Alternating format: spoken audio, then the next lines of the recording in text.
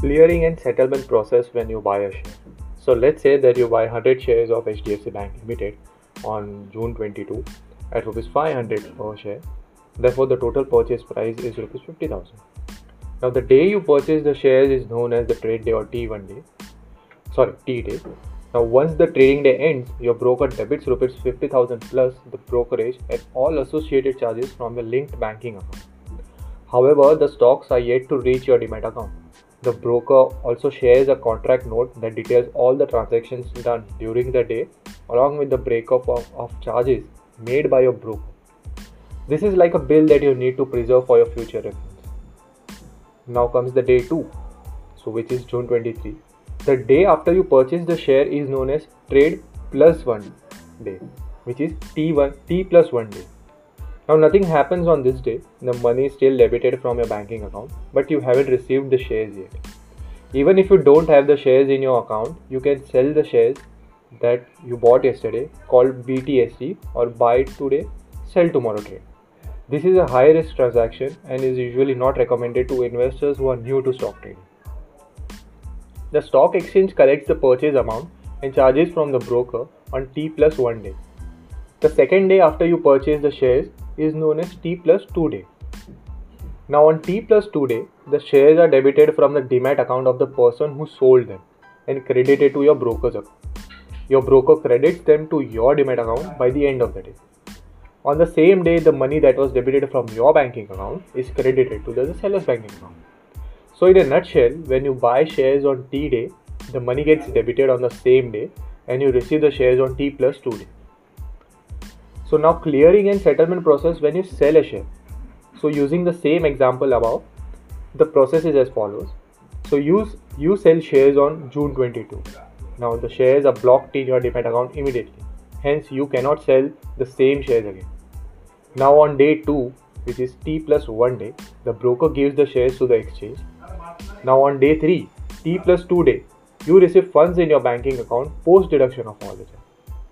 This is the core clearing and settlement process in a stock exchange.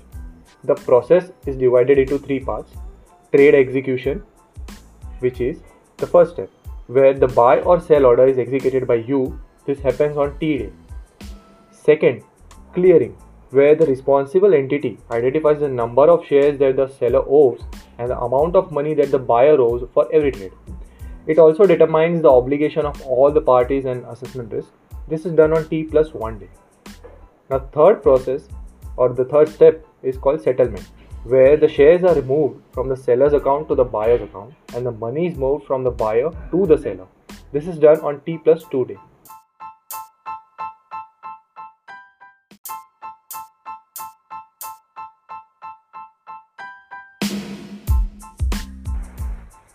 Entities involved in the clearing and settlement process on the stock market are depository.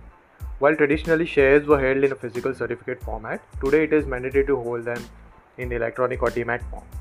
SEBI has created a structure to ensure optimum performance and maximum control over Demat accounts by creating depositories. Entities that hold your Demat accounts, all participants like investors, brokers and clearing members need to have a Demat account to trade in the stock exchange. Second is clearing corporation. This is an entity associated with a stock exchange that handles the confirmation, settlement and delivery of shares. It acts as a buyer for the seller and seller for the buyer. In simpler terms, it facilitates purchase on one end of the transaction and sell on the other end. It ensures that the settlement cycles are short and consistent while keeping the transaction risks in check and providing a counterparty risk guarantee. Third involves clearing members and custodians.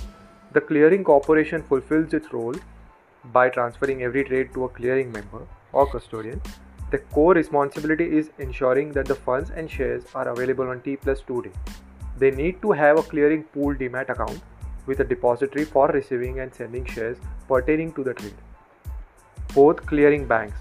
Since there is a movement of money, SEBI has created a list of 13 banks that aid in the settlement of funds. Here's the list of clearing banks: HDFC Bank, ICICI Bank, Kotak Mahindra Bank, Axis Bank, State Bank of India, HSBC Bank, JP Morgan Chase Bank, Citibank, DBS Bank, Deutsche Bank, Stock Holding Corporation of India, Infrastructure Leasing and Financial Services Limited, Orbis Financial Corporation Limited.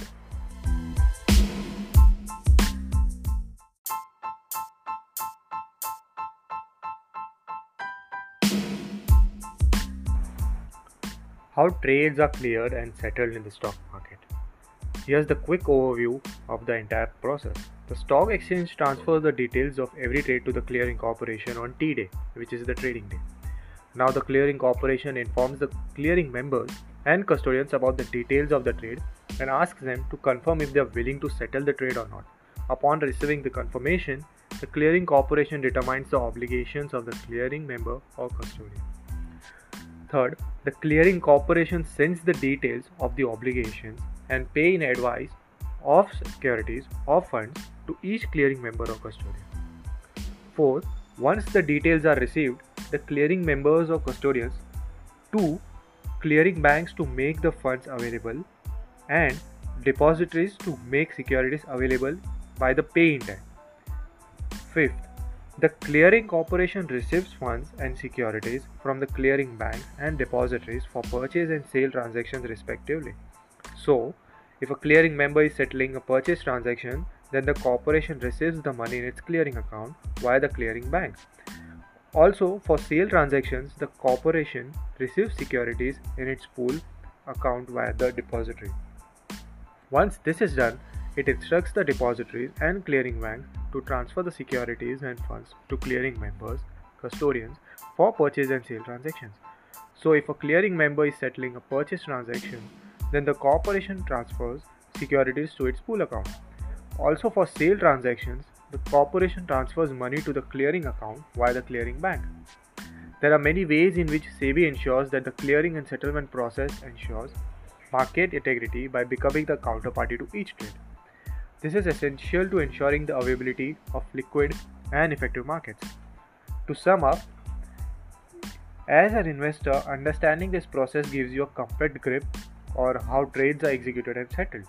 This set of processes works in a perfect sync to ensure that stock market function in a smooth manner.